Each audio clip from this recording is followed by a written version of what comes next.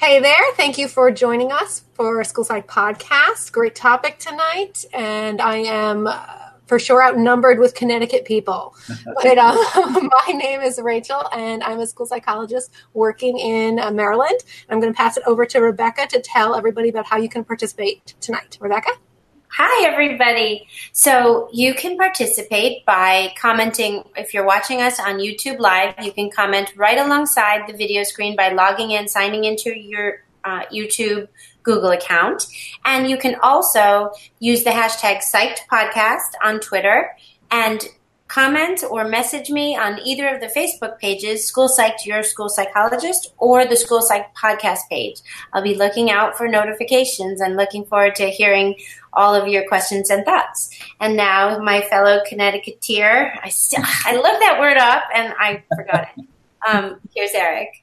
Hi, everybody. I'm Eric, and also in Connecticut, and our esteemed guest is also in Connecticut. So would like to introduce Dr. Heidi McDonald. She is a school psychologist in Connecticut and earned her doctorate at the University of at Penn State University. She currently works at an intermediate school with grades 3 through 5. And prior to moving to Connecticut, she worked in the state of Pennsylvania. This is her 20th year in the field, and she loves her job and school psychology and strives to be a piece of the puzzle at her school. At work, she enjoys assessment, individual and group counseling and consultation, and runs a number of extracurricular clubs, such as Environmental Club, Sign Language Club, and Drama Club. She's also the school's Title IX coordinator and keeper of the school's 2 emotional support guinea pigs. I'm interested in hearing about these little fellows. And an axolotl. Axolotl, which is a salamander with gills, right? Yeah. Okay. I still will struggle to pronounce that. Outside of work, she enjoys spending time with her husband, who's also a school psychologist, and their 15-year-old daughter. And she loves volunteering on a number of committees, working out, cooking, DIY projects, and thrift store finds, which I think a lot of us can relate to. I know I can. So that's exciting. Rebecca also posted a poll. And so Heidi's going to speak to us tonight about words to live by, some advice for school psychologists. And our poll was, as an early career school psychologist, what's a topic that you wish you knew more about when entering the field, whether you were thinking about yourself in the past or even currently in your career? And our 2 top choices were academic interventions and behavioral interventions. We also had risk assessment and crisis and counseling goals running behind. So we're excited to talk about words to live by for school psychologists. I think we all sometimes, work in a vacuum and sometimes need to figure out how we fit into that puzzle. And what are some words of advice that we can learn from Dr. McDonald tonight and take back with us. So Heidi, take it away. Thank you. Thanks so much for having me. I really do appreciate it. I am super excited about this. So I am going to show my lack of mastery with regard to technology and hope that I can do this screen share. So I think, tell me if I'm right. Yeah. Is that right? Yeah. Can you see it? Very nice. You did it. All right. Wonderful. Thank you. So it is, I guess, an understatement to say that I love my career. And this is my 20th year in the field, which is hard to believe. And I would say that I love my career even more now than I did when I first started. I think I was blessed to sort of fall into this. I did not have experience with a school psychologist when I was in school. I'm sure we had one, but I don't know who that person is or was. And just in sort of this journey of trying to figure out what might be the best fit for me in the psychology field, I was fortunate enough to work with a few school psychologists in one of my jobs in between actually grad school and grad school again, and figured out that school psychology might be the way to go. And I am so incredibly lucky and so thankful that I found that. So I really do feel like this is a perfect fit for me. So that's me, school psychologist words to live by. And I guess the tagline for this would be, I have made every one of these mistakes. And my thinking in putting this together, a number of years ago, I had been contacted, I think through maybe a NASP listserv or something. There was a university supervisor that was looking for some working mentors for interns. So the interns, school psych interns, had a placement somewhere, and then they also had these virtual mentors. And so this particular student that I was matched up with, every week I would get a fairly scripted question to answer, just different maybe practices or policies or opinions on things. And we would just communicate via email. And then the very last week of the semester, the question was, what else would you like to tell me about this field?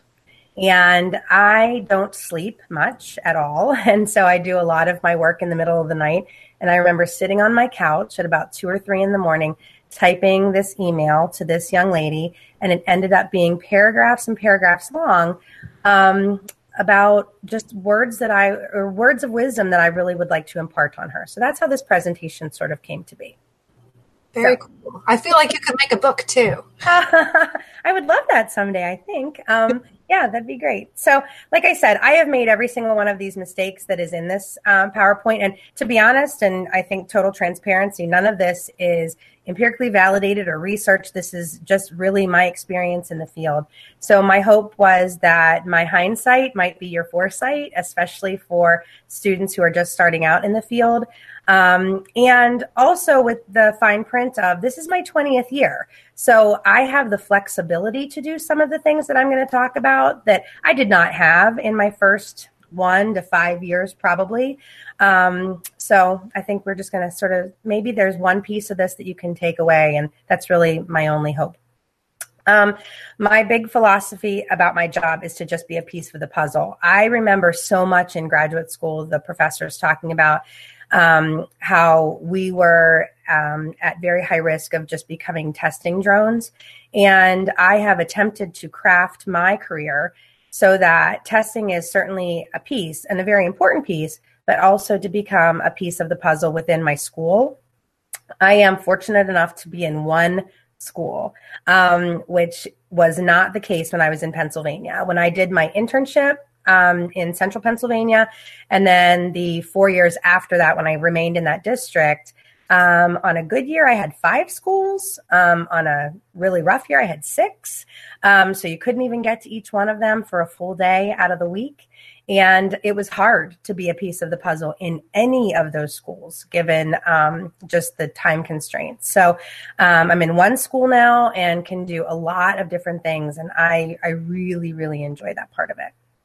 So, okay, so here we go. One of the things that I try to do all the time is to slow down, because I feel like regardless of how many schools you have or how many hundreds or thousands of kids are on your caseload, we are all running at an incredible rate of speed. And I attempt to smile at kids, learn their names, say hello to them in the hallway, acknowledge when a kid has gotten a haircut. On a Friday, when some of my little guys are wearing their football jerseys to school, I ask, do you have a game this weekend? And then on Monday, when I see them, I ask them how their game went.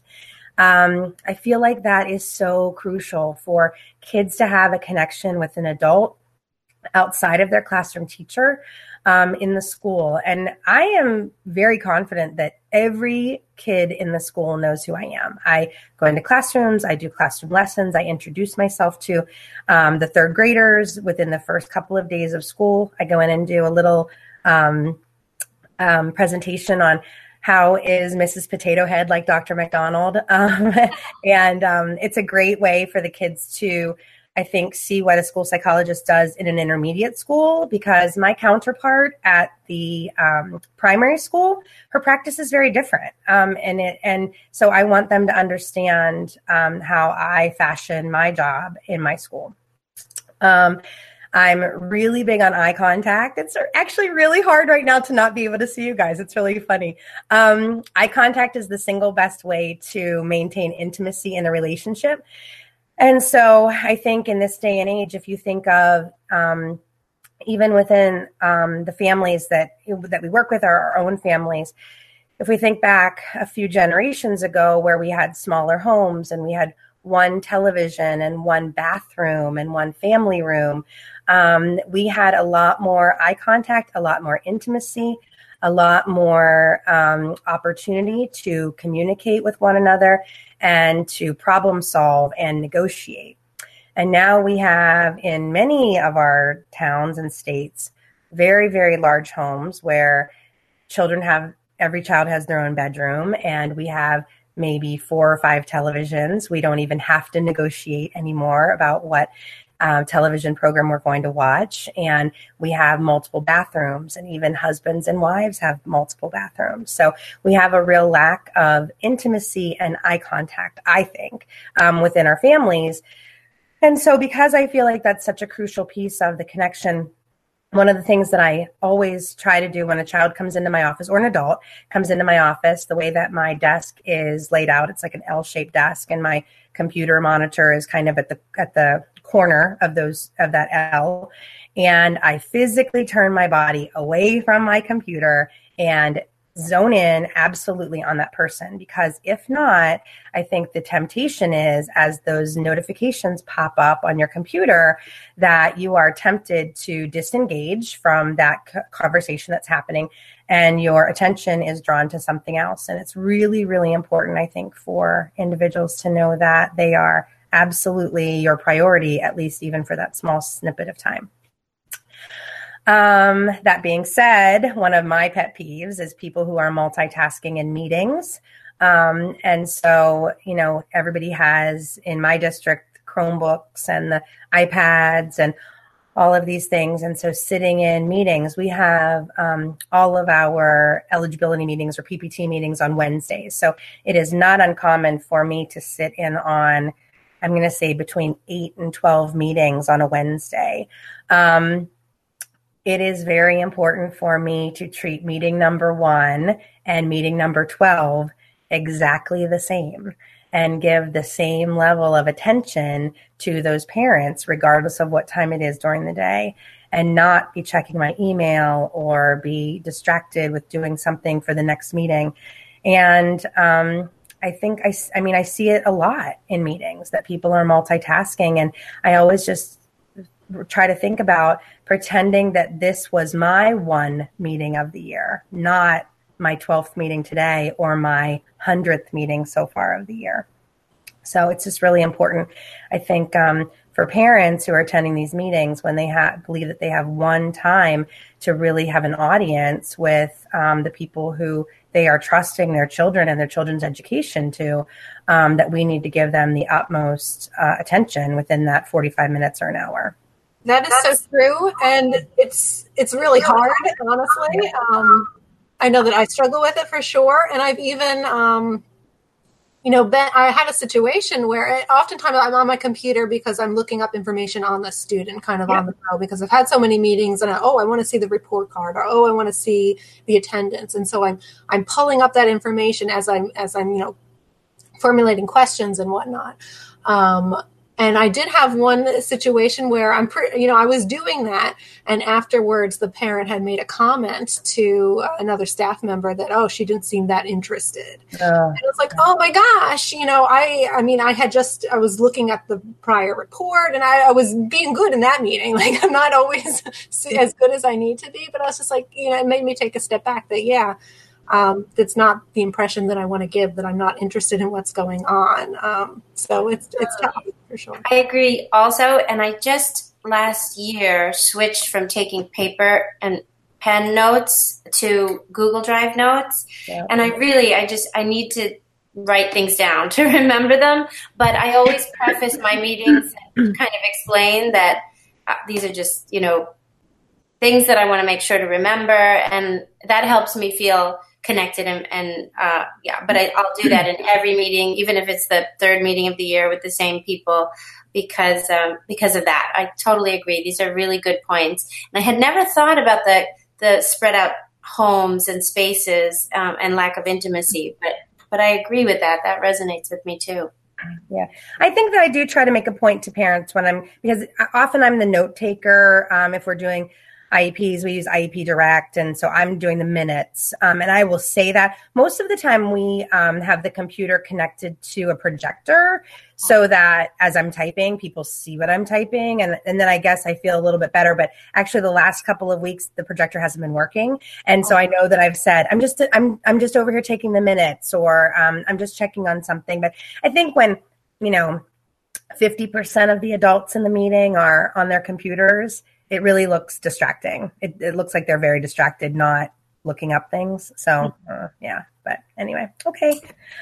Okay. So I always think about keeping my boss happy, but who is my boss? And I have been very vocal about this with employers that kids are my boss, I think, and they might not be the ones who pay my salary, but they are the people that I am trying to make happy, which means that sometimes I have to say things in meetings or something to an adult that may not necessarily make them feel happy or feel good, because I feel as though I am the voice of the child at that meeting. And when we have a meeting coming up, I will often say to the students that I'm working with, hey, we have a meeting coming up on you, and I'm going to meet with your parents and your teachers. Is there anything that you would like me to tell them?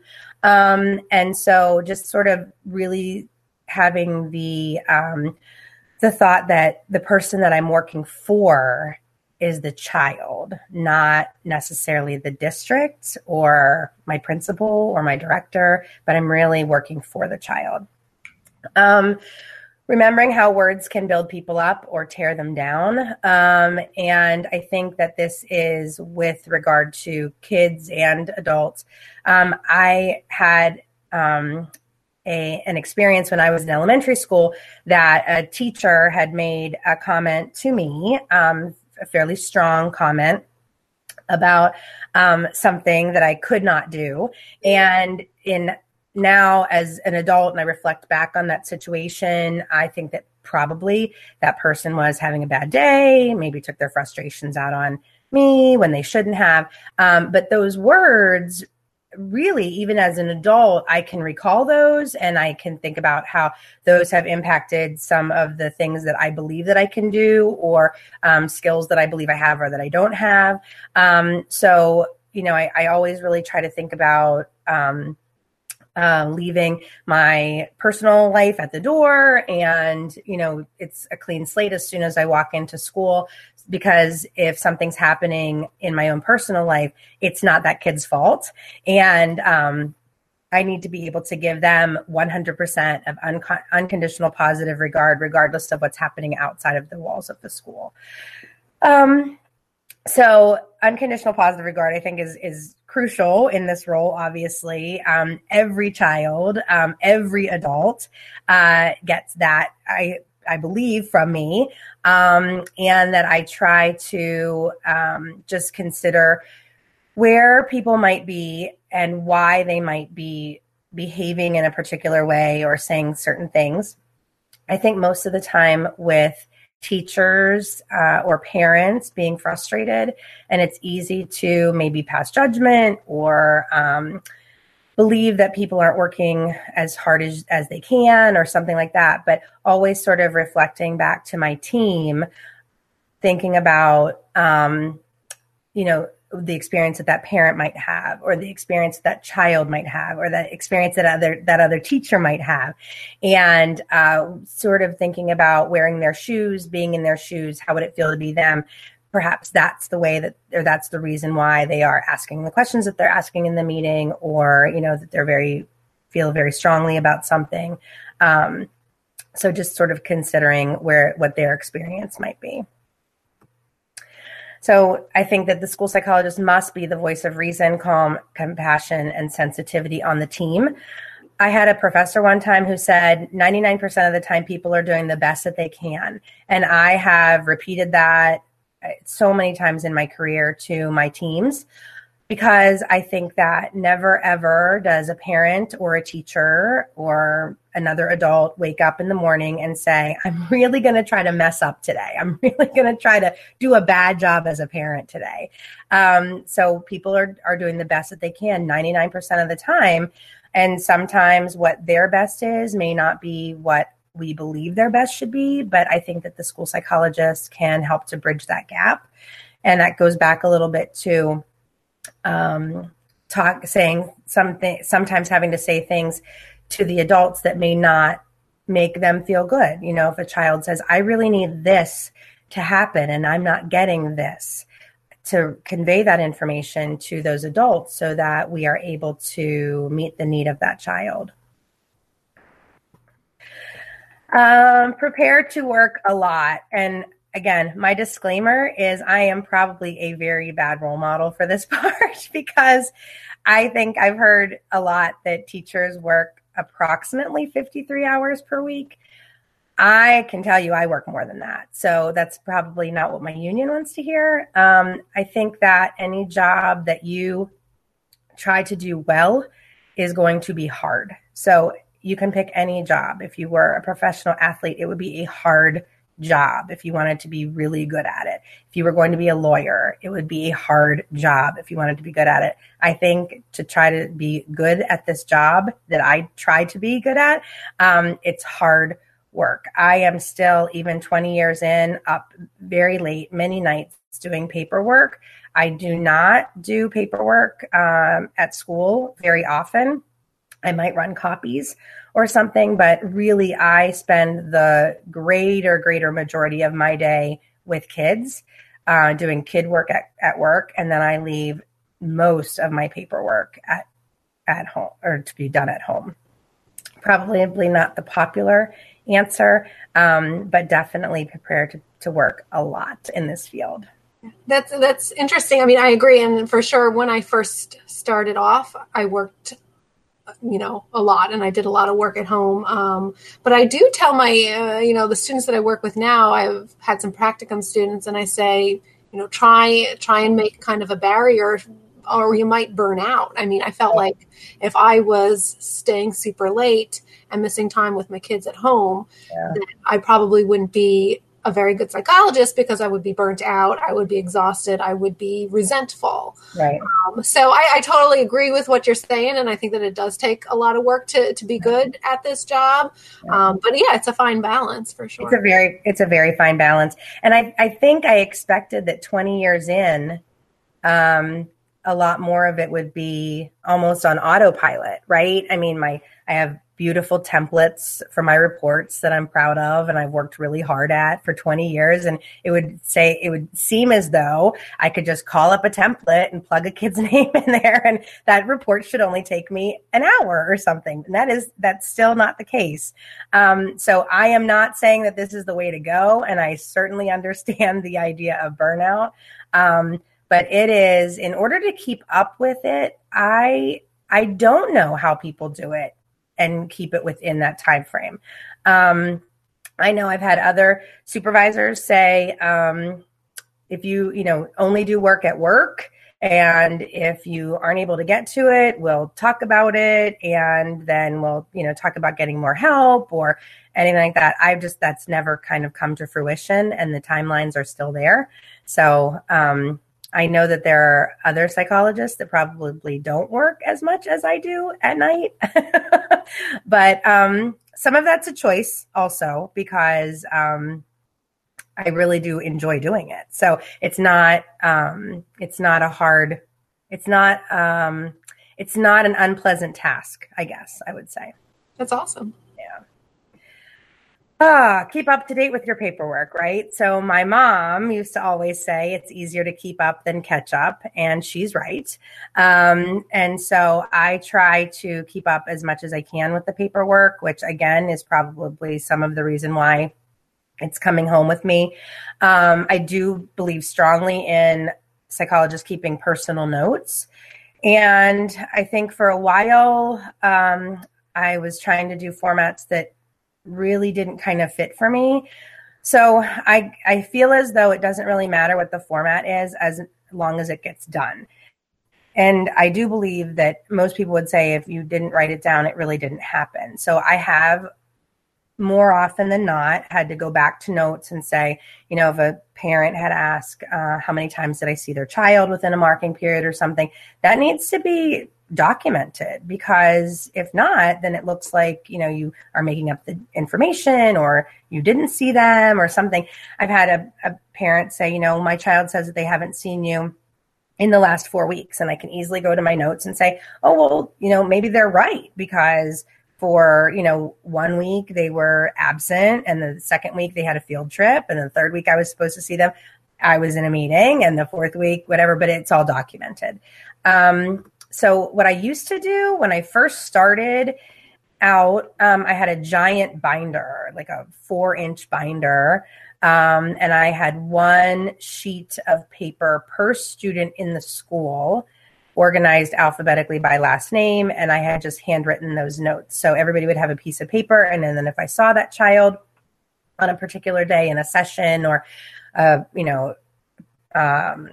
problem solving session or a peer conflict or something, I would just jot that down. Then I transferred over to Microsoft OneNote, which I really, really did love. That was probably the one that fit the best for me. It's just, if you're not familiar with it, like an electronic filing cabinet. And I had one electronic page per student. What ended up happening about maybe 3 or 4 years ago was that when we did an update or something in the district, I could no longer access my OneNote from home. So then I couldn't do my daily notes within that day. And so then the notes started to really stack up, and because I didn't have time to sort of transfer them over into this electronic format. And so I got really, really behind with those. What I do now is we primarily use Microsoft Outlook Calendar in the district. And so on Friday, I print the week coming up, 1 page per day. So my whole calendar is on the first page or on the front page, and then the back page is blank. And then within that day, any notes that I have to take, any meetings I have, any sessions that I see, I write on the back of that page with the student's name and then any notations that I might need to have for that. And then at the end of the week, those get filed into a big binder, and it's more of like a yearly calendar, but all the kids' names are in there. It would be a little bit more difficult for me to go back through and grab particular information, but because in OneNote you could just search the student's name. Yeah. But I feel like this is the better way for me right now, just because that OneNote, when I didn't have access to it, just wasn't really working. Was there a question on that? No, I was just admiring that organization. Okay. So self-care, you already brought it up, right? It's so important. And, the example that they use when you're getting on an airplane, right? That in the event of a lack of oxygen masks will descend from the ceiling. Please put your own mask on first before turning to your neighbor and helping them. So important. So I think this is a hard career. We are dealing with the most difficult situations and sometimes the most difficult students. And it can be very, very draining. And I do feel like we need to always have an idea about saving ourselves, but what works for you. And so I have in there, one person's yoga is another person's 350-pound tire toss. Because I, for a long time, believed that things like yoga and Tai Chi were what you were supposed to do for self-care. And I actually was disinvited to coming back to a Tai Chi class because things that go slowly like that actually make me more anxious. And so I do a lot better with going to the gym and lifting super heavy weight and doing those kinds of things. That's more relaxing for me than a very Zen kind of yoga experience. So I think it's important for everyone to have an idea of what works for them. Is it knitting? Is it retail therapy? Is it cooking? Is it, I don't know, getting a manicure? Whatever it is, you just have to realize what it is, and then you have to do it. You have to make time for it, schedule it in your calendar. That's in my calendar too. because I just think it's crucial. Totally agree. Yeah. And I feel the same way about yoga. Okay. Yeah. It's just, I don't know. I admire people that can do it. It's just not my thing. I can't even touch my toes, so yeah, no. Okay. So practice what you preach. What would you tell a student to do in this situation? So a lot of times when students are coming to us asking questions, we're able to problem solve and maybe give a little bit of advice or just some different ideas on how they could deal with a conflict or a problem. What would you tell yourself if you were the student that came to ask that exact same question? So number one, I feel like it's so important to, when you have a conflict with a coworker, go directly to the person and work it out. Instead of letting it stew or, going and talking to a third person about it. Sometimes this doesn't happen often. I have an amazing staff that I work with, but there are times when we don't see eye to eye on things or something, and, going in, asking the person, would there be 10 minutes that we could talk about the situation, or I'm feeling a little bit of tension between us. The same thing though with parents. I feel like when we're in not great positions with parents, our instinct, or what's easier, is to sort of avoid that parent. Don't return the phone call. Don't return the email. Only have the bare minimum numbers of meetings. My experience has been fold that person in, have more contact with them, bring them in, have a follow-up meeting, follow up with a phone call, and really establish that relationship, because that's really where you're going to be getting that healing, and where, you can understand where they're coming from and they can understand where you're coming from. So it's hard though. It's hard to do it because I think most of us avoid conflict. And so it's difficult often to approach that person and say, I really feel like we need to talk about something. Avoiding gossip and maintaining confidentiality. If you gossip about other people are going to question whether they can trust you, right? Our entire job is basically being a secret keeper. And so if you are known as the school gossip, who's going to come to you when they have a problem? Watch out for the faculty room. This is not to be something negative that I'm saying against teachers, but I feel like because I'm spending so much of my time in my office with kids, there often the trade-off to that would be there's not a whole lot of time for teachers to sort of step into my office and ask me questions. So when I walk into the faculty room, I feel like a lot of times it almost like invites a breach of confidentiality, because there I am and somebody really needed to talk to me. And so they're going to say, hey, I wanted to tell you that so-and-so's parents let me know they're getting divorced, right? And then now 8 other people know that information that didn't need to know that information. So when this does happen, sometimes I'll say, oh, hey, can we talk about that later? Or, oh, hang on a second, let's step out into the hallway and talk about that, just to convey that. But I don't think it's done maliciously. Like I said, I think people just, like, they see me and they're like, oh yeah, I really needed to link up with Heidi, and there she is. And so then they say something that really not everybody in the room needed to know that. So, okay. I'm big on proofreading. Please understand that was a purposeful typo on the top of there. I read my reports and I reread my reports and I reread my reports, and I tell my interns I actually love to edit. I was the editor for the Connecticut School Psych Journal for a couple of years. I love to edit more than probably anything else as far as writing goes. But there is nothing like a typo or having the wrong name in a report to make people doubt what kind of a psychologist you are. And I think with our use of templates and things like that, it's common to use those. And then we have this risk of, having the wrong name in there. And one time I received a report from another psychologist who I think must have had someone type his reports. So he must have dictated them or something. And then there was a typist that typed them. And the diagnosis that he had given the student was Asperger's.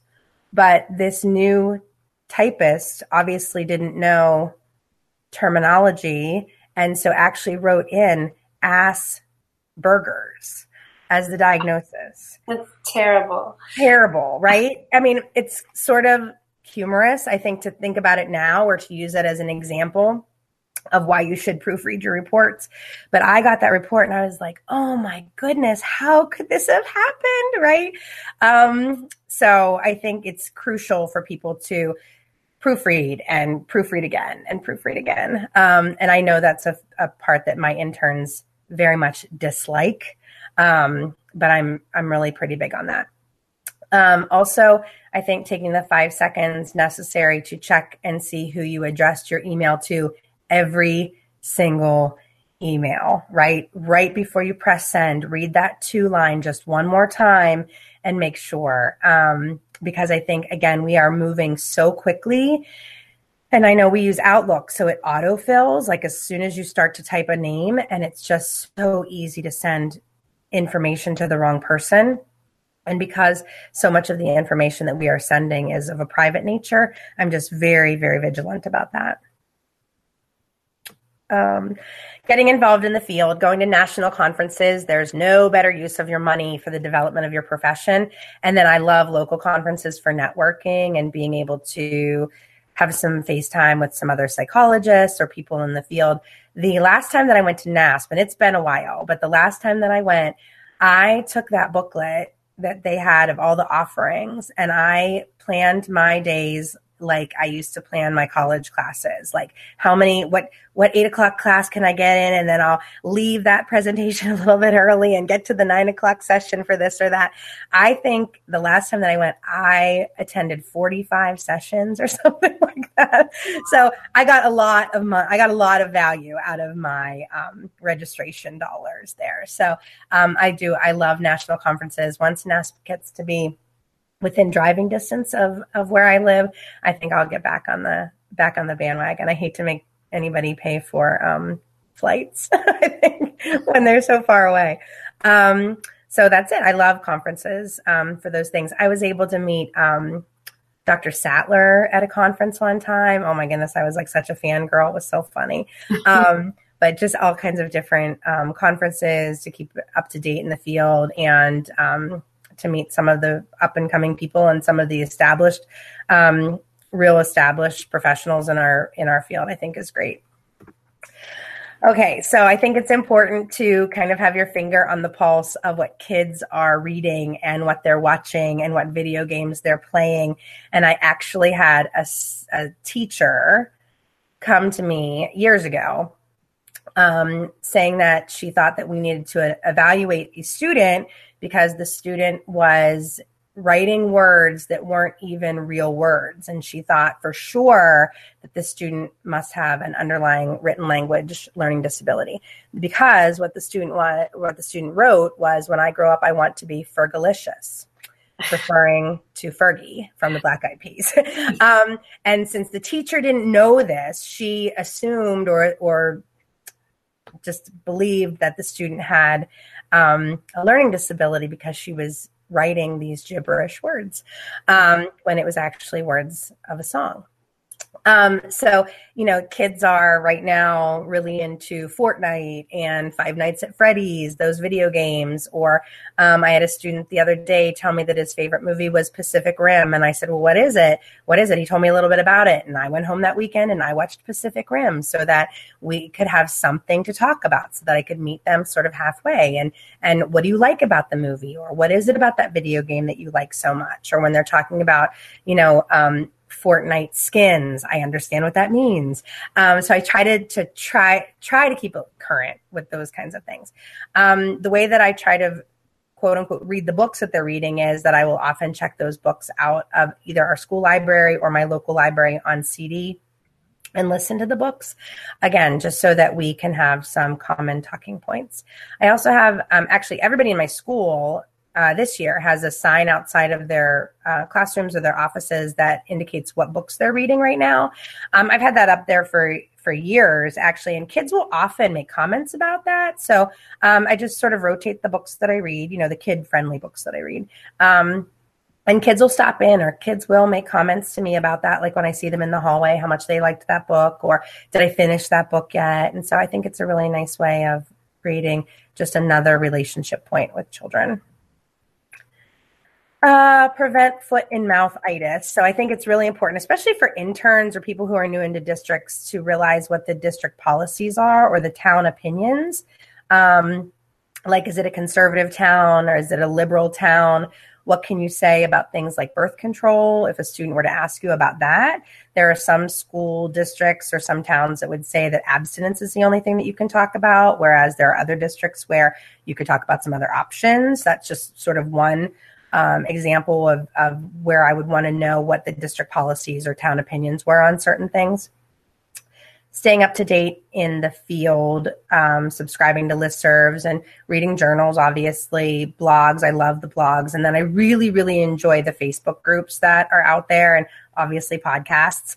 I'm always searching. I typically like to load my podcasts in the morning, like right before I get into my car, and just, I have a rotation of different ones that I listen to, some that are school psych related and obviously some that are my other interests, but just really trying to stay current with some of the things that are out there in our field. The other thing, or one of the other things, is that even if you don't believe in something, knowing about it, because most parents are going to go to the internet before they come to you about something. So things like vaccinations, or does sugar or red dye have anything to do with ADHD? All of those kinds of things. So when a parent brings it up, I will say, oh, I'm not really sure about that. Let me look into it, or let me do a little bit more research about it. And then sure enough, it usually comes back around either with that parent or another parent. So just trying to always be sort of searching and researching for different things that are sort of hot topics in psychology or education. I run a lot of groups in my school. So I love counseling groups and tend to run more process groups. I don't do a whole lot of things like worksheets or anything like that. So some of the more popular groups that I do run have run.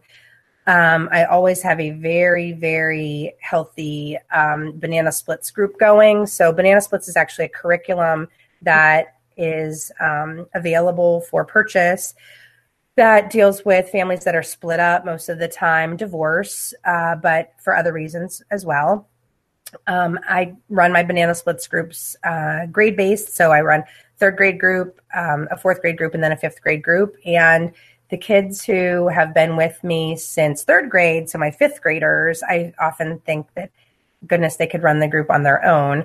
It's just a really nice opportunity for kids to see that there are other children in the school that might be in a similar situation to them. I was a child of divorce, and I would say that we didn't really talk about it in school at all. And so I met who I believed to be my first friend who also had a divorce in her family in fifth grade. But now when I reflect back and know what the statistics were in the mid to late 70s, that probably 50% of the kids that I sat in class with were in a similar situation as I was, but we didn't talk about it. So I really felt like I was the only one. Yeah. And I always share that story with the kids at school so that they understand why I think it's really important that if they want to, that they participate in the group. It's voluntary. I do have parents sign consent for those kids to join me, but it's voluntary. It meets over lunchtime. I never go into the cafeteria if a kid doesn't show up and say, hey, all the divorced kids, it's time for Banana Splits. And the kids seem to really, really enjoy it. At the end of the year in Banana Splits, there's a picture on there of the quilts that are hanging in my office. So at the end of each year, the children that are in Banana Splits take one of those quilt squares home, and they need to complete it with a family member. So, and it could be anything, a drawing of their family or something that their family likes to do together or something like that. And then they're hanging in my office, and the kids always really like to see them from year to year. And especially if older siblings have participated in Banana Splits, they like to find their square and then their older sibling's square from a couple of quilts ago. A lot of my kids like to do different volunteer jobs around the school. So it's a really nice way, if we're going to be the bulletin board crew or something, that we can work on social skills, we can work on leadership. I've also had some of my groups who might be working on things like organization and social skills run the school store. It's a really nice way of talking about different organizational strategies, who's going to be the foreman of our job today, who's going to be a worker bee, those kinds of things. I have previously run book clubs where, just like a traditional book club, we would read maybe a chapter or so a week and then talk about the different situations that might have arisen in the book. I have a number of books that I tend to use for things like that, things that are books that might deal with peer pressure or bullying or something like that. Also, in the couple of years ago, bereavement groups, those kiddos. One year I had 9 kids in the bereavement group. That was a challenging time just because we had so much grief and bereavement in the school with, a fairly large number of children. And they always really loved to do fundraisers. And then we would give the money, to the charity that would speak to the reason why they were in the bereavement group. They always felt like doing the fundraiser gave them power against that disease, whether it be cancer or something like that. So they always really loved to do the fundraisers. Let's see what my office looks like. So I use a lot of the zones of regulation. So maybe 2 or 3 years ago, I went and got that giant zones speedometer blown up at Staples. I think it costs like $5 or something, and it's larger than a poster size. So that the large metal pan that is on it that basically turns it into a magnetic board is the largest size of, I think it's an oil drip pan. I just went to like AutoZone and got the largest oil drip pan and then glued the poster to the oil drip pan, and then that's attached to the wall of my office. And so all of the kids in my groups, every kid has a magnet, and then when they come in to check in for group, they place their magnet in the zone that they're feeling.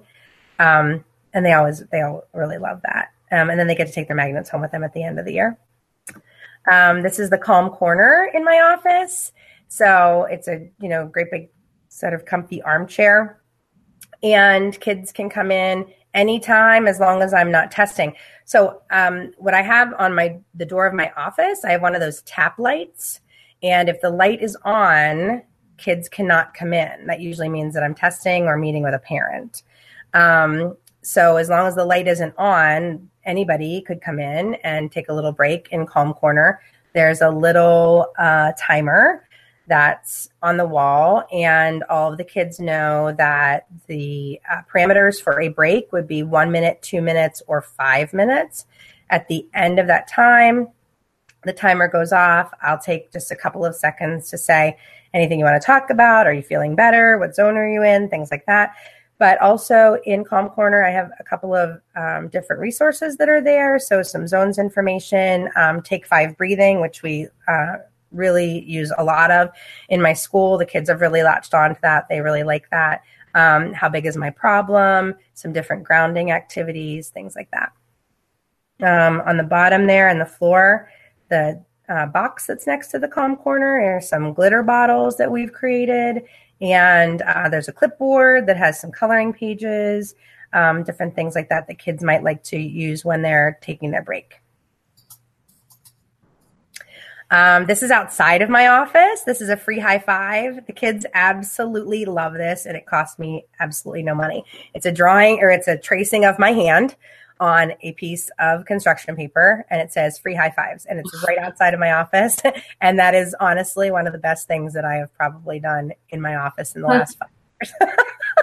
That's great. They love it, but all day long you hear slap, slap, slap. It's great. It's great. The kids absolutely love it, and it will eventually fall apart just because everybody's touching it all the time. And there's a day that, after it's fallen off and I haven't gotten to it, everybody's like, "Where's the high five? Where's the high five?" It's so cute. So, okay. So what can you do this year? These are the easy things, right? Self-promotion. If somebody asks you to do something, pretty much I say that I can do it as long as I'm qualified, like trained to do it. I can do that, or I have to. I rarely would ever say it's not my job, or I don't have time for it in my schedule, or I'm so how about you email me for an update? Oh, I can't stand that one. Like when a teacher says, or a parent says, could we get some regular communication or something going? And then the teacher was like, well, can you email me? And then I'll send you back an update. I'll forget. I just end up setting a lot of reminders or, 2 weeks ahead and put in my calendar as an appointment, email those parents to give them an update on group or something. So I set those notifications for myself instead of saying to somebody, I'm so busy. How about you email me an update? I just think it sounds better. Basically, we're saying the same thing. I feel very, very strongly that psychologists should know achievement tests. So that was a really big part of my training in Pennsylvania, because when I worked there, really the school psychologist did all of the assessment for the evaluations. So that coming to Connecticut was a new sort of perspective on assessment to have the resource teachers do the achievement tests. So I would say for starting out school psychologists, if you have not specifically been trained on achievement tests, I think that it would behoove you to sit down and spend a little bit of time with a resource teacher or ask if you can observe them doing the testing. I just think having the knowledge of the tests makes you all the more valuable at a meeting when we are talking about the results. So it's really hard, I think, to sort of combine all of these different pieces of information and see, sort of to triangulate it and see what comes out as a true weakness if you're not familiar with this giant piece that we're sort of, assessing and hanging our hats on. So I feel pretty strongly about that. If you don't know the answer to something, know where to get it. That's easy, right? I think there's no harm in saying to someone, I'm not really sure. Can I get back to you on that? And I think that that's a really good practice. I also try to get back to people within a day when they've emailed me or called me. I try. Sometimes the things get lost in my inbox. So, but I do try very, very hard to set a 1-day turnaround. Volunteering to speak at things like PTA or PTO meetings, explaining to people what the school psychologist does, because based on what school you're in, I think that they may not know. And I think that it's nice, or it's extremely important for people to understand all of the different things that a school psychologist can do. I would say participate in spirit days or community events, like if you can, dress up for Halloween when everybody at school is dressing up for Halloween, or if it's Spirit Day and everybody's wearing their school t-shirts on the first Friday of the month, you should do that too. Also things like community events. I try, we have a jogathon every year in our district that is a fundraiser for kids at the elementary level. I attempt to go. I can't always go, but if I'm free that Saturday morning, I'll make an appearance. And I just think it's really nice for people to understand that you're, a really crucial piece of that school's puzzle.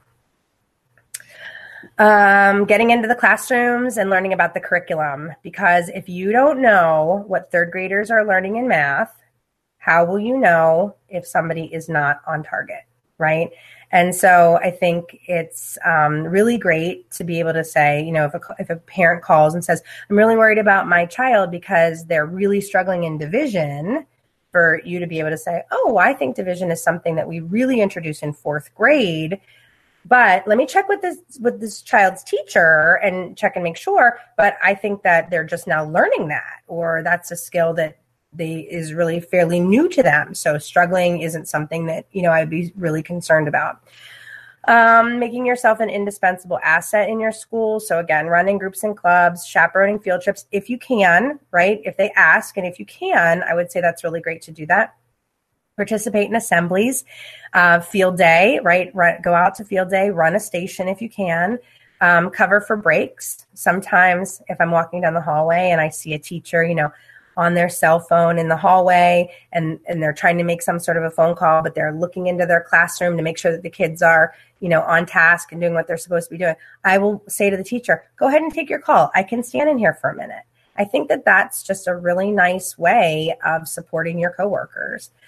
Running a club. So again, in the intro, it said I do the environmental club. I do the drama club. I have previously run student council. I do the sign language club. Those are all before and after school clubs.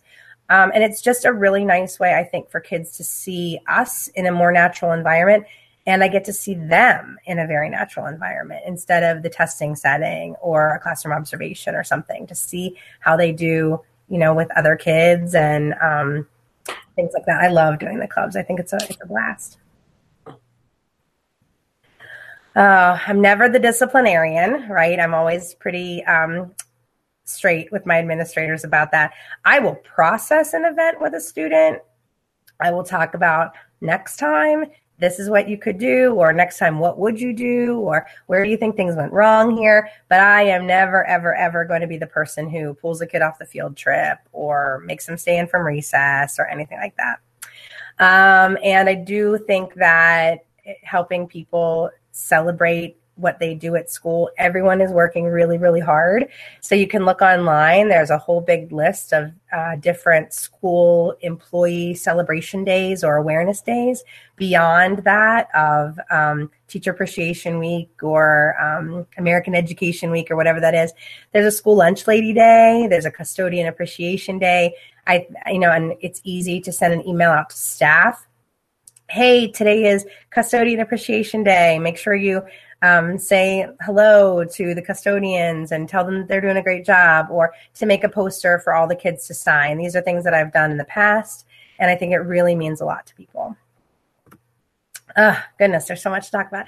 Writing an article for your school newsletter if you can, providing workshops to either paraprofessionals, we call them teaching assistants in my district, or to parents.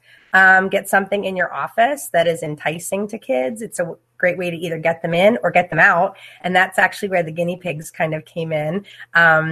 Goodness gracious, probably 8 years ago or so, came into my office one day and there was a guinea pig in my office. And I wasn't really sure what it was doing in there. I did not have any intentions on getting a guinea pig. And it was just kind of showed up there in a cage with the food and everything.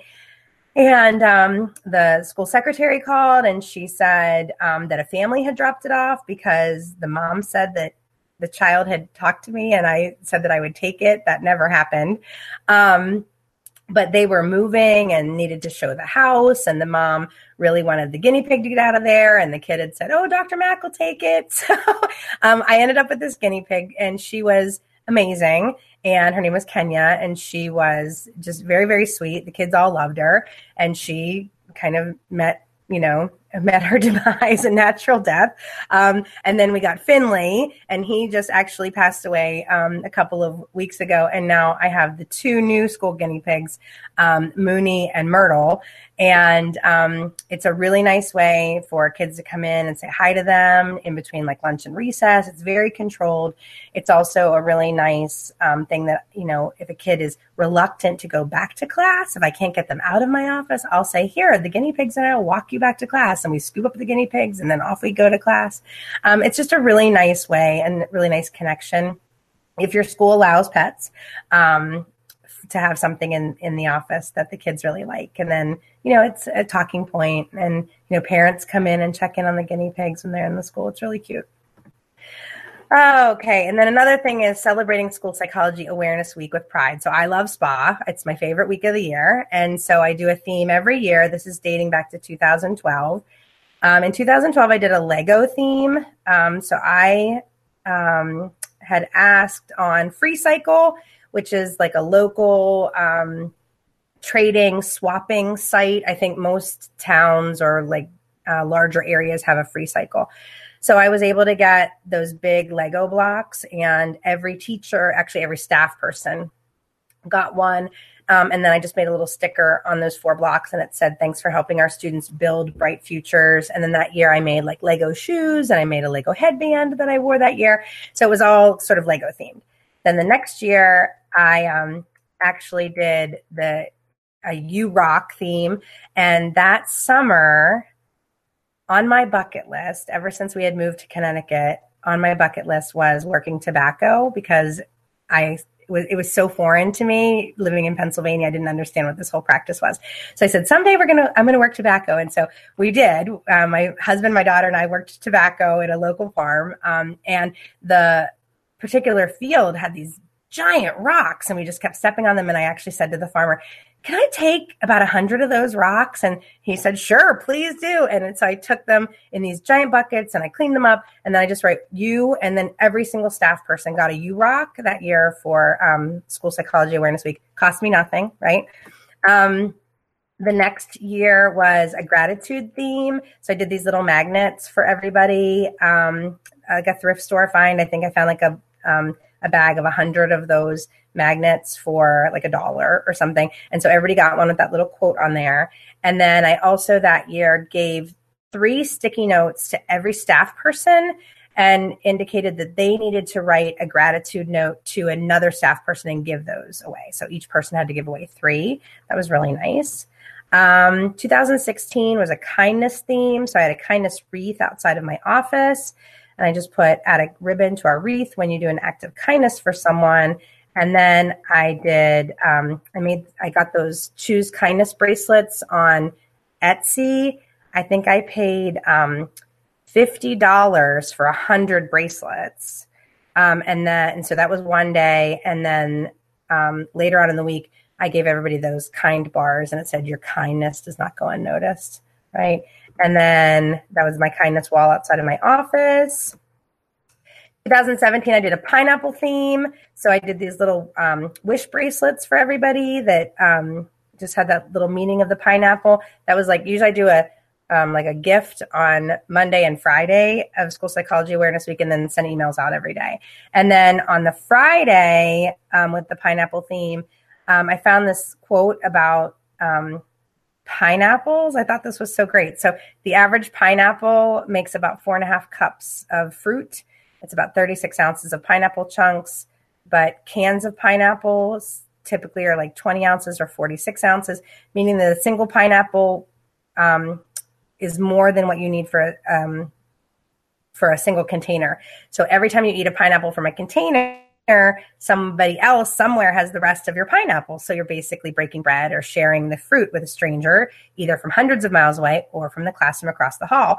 So I gave everybody on the staff just one of those little pineapple cups. So I try to do it, fairly inexpensively.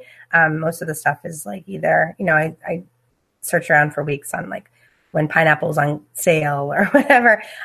This year, the NASP theme was unlocking potential. So I grabbed onto that. And on the Monday, I gave everybody a keychain that was just about unlocking potential. Happy School Psychology Awareness Week. Those were like a bunch of like these antique keys I got on Amazon for I think like $10 or something, and then just put a little string on them to make them into a keychain. And then I had a broken keyboard that didn't work anymore. And so I popped all the keys off of it. So the idea of like passwords are unlocking potential as well. So who helps you unlock your potential? And so those were little paper clips. And so I gave that to each staff person, and they were to give it away to the person that helps them to unlock their potential.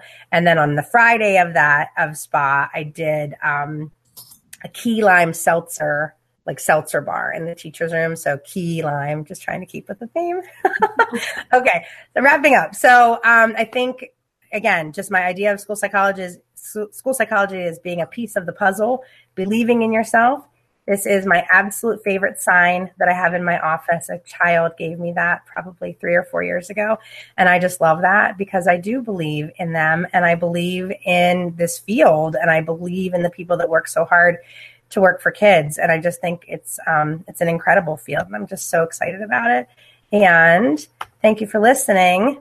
That's Kenya. So cute. So cute. Adorable. Do you take Kenya home on the weekends? Or Yeah. So Kenya has passed. She was the first one, but yes, the guinea pigs, actually, they're in the same room with me right now. They've been so good because I thought for sure as soon as they heard my voice that they would start whistling. So yes, I take them home on the weekends. So they live at school, like overnight by themselves, Monday through Friday. And then Friday night I bring them home. I know that some teachers have like classroom pets and they let the kids take them home. I just feel like that is a huge responsibility and possibly even a burden on a family that like isn't a pet family, or even like to have someone else's animal.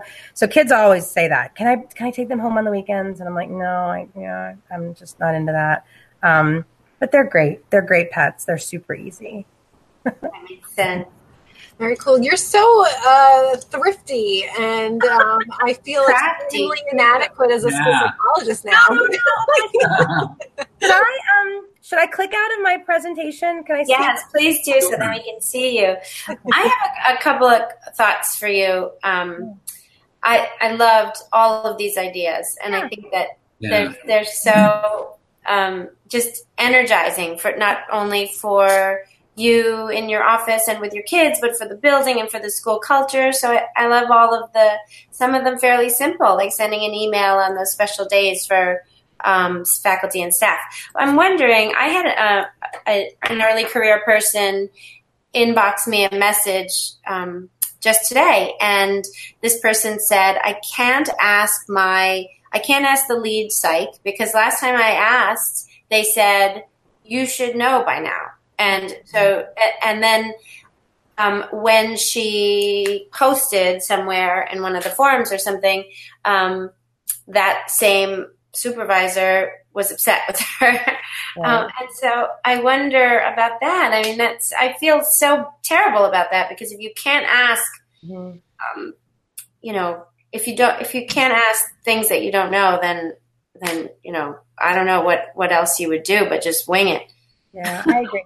I think, I have a really great diagnostic team at school. So it's very easy, for people to send an email out and just ask questions, or what would you guys do in this situation? We have a monthly diagnostic meeting, so we get some FaceTime with one another. But I've often loved the Facebook groups and things most for that. When someone will post, I love the community aspect. Like when someone posts on a Sunday afternoon, oh my gosh, I don't have my ABAS manual. Can somebody look this up? Like, I love that people do that. But also just to be able to bounce that off of people. And I actually feel bad for very isolated school psychologists, the people who are the only one in a district, or the only one in a intermediate unit. In Pennsylvania, you would have these giant areas that you had to cover, and you might be the only one. So I think it's really important for those people to get some kind of peer consultation, or just a buddy that they could talk to. Maybe it's someone from their cohort, that you could reconnect with. And that's tough. I totally agree. Yeah. So early career folk out there, I think, keep connecting. And if we don't have questions, it must mean we're not, still growing. And I think that would be really sad. Yeah. I'm nothing but questions. So we had some great little comments. Somebody mentioned in the poll that words of wisdom that helped her, although she's retired now. She said, I love my supervisor's goal for me in my first year. Keep your nose above water and learn to bob up and down. Love it. Oh, that was really good. And while we're having, while you were speaking, we were having a little sidebar here about you need to be recruited to the communications committee on NASP, who designed some of those spa activities and whatnot, because that's some great stuff you had there. Yeah, really creative. I do. I love that. I think it's funny though, because School Psychology Awareness Week often coincides with Teacher Appreciation Week, and so there's a difference. Just those words. Appreciation versus awareness, yes, are so interesting because they mean different things. So Teacher Appreciation Week gets these gifts to teachers. We appreciate you. School Psychology Awareness Week, we feel like we need to be telling people about our career. I don't have a problem doing that, obviously, but I just think that's so funny, and the difference in those A words. Yeah. Definitely. Yeah. Okay, well, thank you so much. I'm looking for any last minute questions if anybody sees anything, but I think that, really really great stuff that will get people thinking. And certainly, I'm not even early career, and I'm just like, oh yeah, no, that was what I need to keep in mind too. I want to also remind people that I think we're going to be back on the 6th, and we're going to be talking a little bit more about selective mutism, which we had an episode previously that was really great. So you guys might want to check that out, and then tune us in for kind of this follow-up part 2, selective mutism. But okay, we've just got people, saying that it was, thank you for sharing all this. And did I miss anything, Rebecca? Nope, I think we've just got some appreciative, kind comments. Shout out to my colleagues and intern who are watching. Eric has his fan club always. Yes, a big Eric fan club out there tonight. And I like the pressure on Eric to write his book, because I totally agree. We need to keep that pressure up. Slowly, but surely. And just wanted to remind anyone who's listening, after this broadcast, after the live version, feel free to continue to the conversation and questions and comments on the Facebook pages or on Twitter, or in comments on YouTube. And thank you for being here tonight, for those of you who are with us. All right. Night, everybody. Thank you so much, Heidi. Bye. Thank you, Heidi.